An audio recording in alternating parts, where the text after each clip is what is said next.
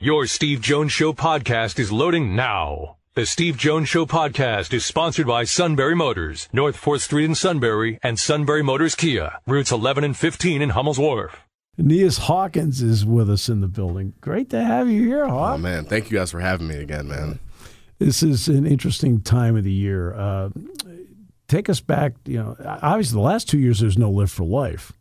But at this time of the year, July, training camp is 3.5 weeks away. What are players doing right now, and how important is it? Is there a fine line between keep working but also taper in such a way where I'm ready to go for camp? Yeah, so the summertime is a grind by nature, as you may imagine, especially with Chuck Losey at the helm now. Him and his mustache, they're really getting after things. While most people are spending their July 4th, eating hot dogs with their families, those guys are going after it, conditioning, a lot of individual drills, player-led type of stuff. But like you said, preparing for camp. And there is a fine line. There is. And the coaches kind of have implemented a program in which, you still work hard, but when it comes time to get your legs ready to play football, they do a good job with that. So definitely a fine line that you got to kind of teeter there. Yeah, it's also a fine line in camp itself. Same thing. With about 10 days to go, is it a lot of it about recapturing legs while still staying at least mentally sharp? Yeah, so, we take great pride. It's a big adjustment at the college level, actually. Once you get to that point where you're trying to make it more mental, trying to save your legs, things like walkthroughs, things like maybe shorts and T-shirts out at practice to kind of take some of the stress off of the physical portion of it. Mm-hmm. But, you have to be careful, especially as a young player, to not think of it as a day off, right? You're still going out there and focusing on the mental execution, different assignments you may have, things like that. How long did it take for you, for example, to grasp, okay, mental reps are important. I better take it that way. Because everybody, because like you say, a young player can go, okay, good. Yep. It depends. It's interesting because, every player doesn't come into the same place. Right. So for a guy like me, I was not nearly physically ready to compete at this level. So even the days where they were mental, for me, I took it as an opportunity to catch up. Okay, these guys are better than me physically, but if I really lock in on the playbook now, then maybe it'll pay off in the future. And other guys come in, and typically the young guys you see struggling to, understand, hey, the mental aspect is just as important, are the guys who have been able to fly by just being better athletes than everybody. So you definitely see that with young guys a lot. So let's get to one of those young guys. A guy that performed during the course of the winter workout and in the spring and impressed a lot of people was Zane Durant. Yeah. When you watched him at that position, since you know that position so well, what impressed you for a young player? Yeah, the number one thing, obviously all kinds of physical talents. I think we talked about it last time I was here. He reminds me a lot of Kevin Givens in terms of athleticism and raw strength, and his frame really is similar too.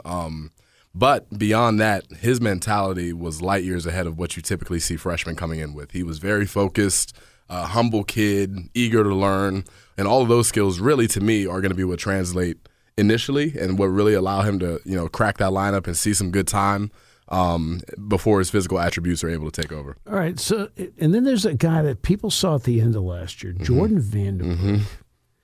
Mm-hmm. And by the way, impressed a lot of people at Live for Life. Yeah. What makes now Vandenberg is moving up? People don't realize he's from South Africa. Yep.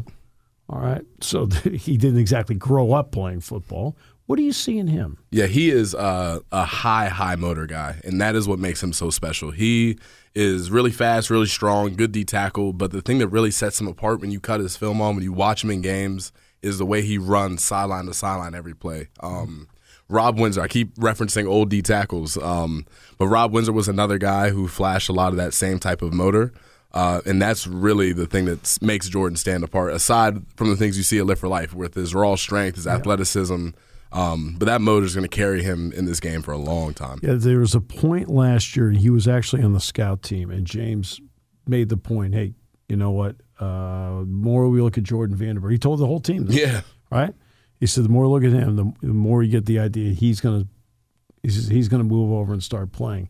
What does that tell everybody about the coaching staff, that it's not just looking at the guys that are in the first two units, they're looking at everybody? Yeah, I mean, it's important because, with a big roster with only so many guys who can play on Saturdays, you want to know as you come into that building as a player that you are going to have the opportunity to showcase that you are able to play on Saturdays. The coaches are always looking. Coach Franklin always says everything's evaluated. And it can sound like rhetoric, but Jordan Vandenberg is a prime example of that. He was on the D squad. He's a freshman. And pretty quickly people notice, hey, this kid's special. And he earned an opportunity to go play at the end of last year. Let's talk about some of the guys you competed with on the offensive line. Yep. Because you had to go head-to-head with Every those day. guys along the way every day. Give me a couple names that stand out to you that bear watching in camp for all of us. Yeah, number one, I'm going to throw him out there, Juice Scruggs. Yeah. Hands down, the hardest interior offensive lineman I ever played against. Tough kid, smart, athletic. You're going to see him take a huge step forward this year. Had a good year last year. Other guys, Salim Wormley, who we were missing last year. Before he got hurt, was really, really taking huge strides. Great punch on him, great interior guard. But there are a lot of guys on that offensive line. Olu Fashanu, Landon Tangwall, Nick Dawkins has made huge strides. That looks to be a group that's widely improved, a lot of veteran presence there. I think a lot of people realize Salim Wormley had won the left guard spot. Yeah, it was his. And I say that with all due respect to Eric Wilson. Okay. And Eric did a good job. But Salim won that. Yeah. And that's a tough blow for an offensive line when you lose a guy because cohesion is so important, isn't it? Absolutely. All right. So, Juice Scruggs has gone through a lot to get to this point. What did it take for him to actually rebuild his body after the accident to get him to the point where now he is a mountain of a man? Yeah, you people always want to talk about the physical aspects, and of course that's a part of it, rehabbing from injury and the situation he found himself in, and he did that. But in order to get there, to overcome such a big injury, I keep talking about the mental aspect. That is the most important thing, to show up and go to rehab every morning, every afternoon, when things don't necessarily look like they're going to work out. Juice was a guy who never lost his confidence and his belief that he was going to be a special player regardless of the circumstances that were thrown his way, and that's why he's thriving now. All right. How important are teammates in a journey when you take? Because everybody – now, obviously, I see more than everybody. I understand that. So that's probably why a lot of these questions I can ask. But people see Saturdays. They don't see Sunday through Friday. Not every day is a great day. How important are teammates in getting you through not every day is a great day? I think it's the most important thing. Just in my experience, having guys like P.J. Mustipher and Odafe Owe and Nick Tarburdens, because like you said, every day is not a great day. It's a grind. A lot of times, if you look at the whole mountain that you have to climb, it can be discouraging. And situations are not always the best for each player. There are a lot of guys to please on the team that everybody wants to play. So really having your teammates to lean on when things get hard, it keeps you going. It keeps you going. It motivates you. You see guys going through similar things that you're going through, and they're fighting through it too. And that brotherhood, that camaraderie, to me is the most important aspect of a team. And when you see guys who may not look like they have a great opportunity to play and they're still grinding the same way that the starters and the captains are grinding, that is how you tell when a team is getting ready to have a special season. And that's something I think a lot of people have made this observation, so what I'm saying is not going to be unusual. But to me, I've always felt teams were able to thrive when your hardest worker was your best player. Yep. And that's, we saw that with the Saquon's before you. Yep. But saw that with Saquon, hardest worker. Yep. Well, if he's working like that, all right, and sometimes coaches will drive the hardest player to let everybody know that, hey, I'm driving the hardest player. Yep. It does make a big difference. I got to ask you about Dawkins because Hawk and Doc, the podcast on the way. What's made him fun? And by the way, it's one of the coolest things I've seen is here, just very subtle, how he took his dad's number. Yep. And he's got 53 on now. Yeah, no, Doc he's a great dude. As a player, he's really grown up a lot. Came in, obviously, his family backstory, the gene pool he comes from. But everybody develops at different times, right? And offensive line specifically, playing center, it's a mental and physical game. It's warfare in there. So it takes a lot of guys a longer period of time inside to be able to develop and play. But that kid has a big personality. The guys in that room gravitate towards him.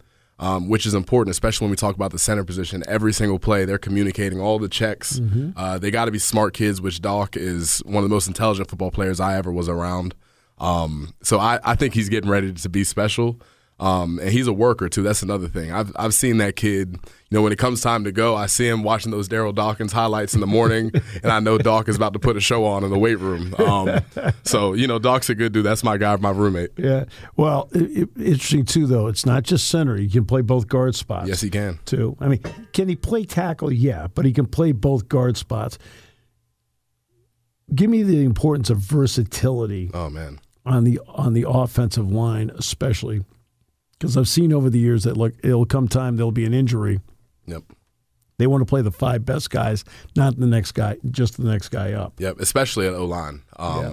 You want to be able to put your best guy in. And versatility, especially a guy in Doc's position or a guy who has been in Doc's position, when that opportunity comes up, you want to be able to be versatile so that when that opportunity comes, they're not passing over you and going to the next guy. So he's a guy, like you said, can play all 3 spots. Could probably play tackle. That kid is a true 6'5". Yeah. Long arms and athletic. So, it's super important. And obviously, just from a team perspective, a guy goes down, which is typical in a physical position group like offensive line. You want to make sure that you have adequate guys who can come in and keep the ball rolling. You should be doing this for a living. I want to be like Mr. Jones when I grow up. Everybody listen, I've been saying that for years. By the way, Baker Mayfield was just traded to the Carolina Panthers. Oh, man. Goodness gracious. All right, for a conditional pick. I'm sure the conditional pick is they win the Super Bowl and it's a 1. Yep, of course. But he just became a Carolina Panther, so State College's Matt Rule. Yep. Now has Baker Mayfield. Go hang out with Yetur Gross-Matos and the gang, man. There you go. And Brandon Smith. Yeah, and Brandon Smith. B. Smith's down there, too. Oh, man. Yep. Hey, he wants to do this, right? He's already better than I am. What the heck? No, absolutely not. No way. It's pretty close. All right. Hey, thanks so much. Mr. Jones, Great to have you here. Yes, sir. Yes. I can't break Stoll as saying Mr. Jones. I can't break Hawk as saying Mr. Jones. No, that day will never come. But that's I did explain yesterday when I've gone back to quote my old neighborhood. Now I don't go back there any longer only because both my parents have passed. But same thing, I would see people 5-6 years ago and go, "Hi, Mr. Thomas. Hi, Mr. Roy." It's on the same It doesn't way. It doesn't go anywhere. It doesn't change. I still same as these guys. If my mom turned on the radio and heard me calling you anything other than Mr. Jones, I'd have to answer for that when I got off. So that won't happen. That I know. That I know from your mom.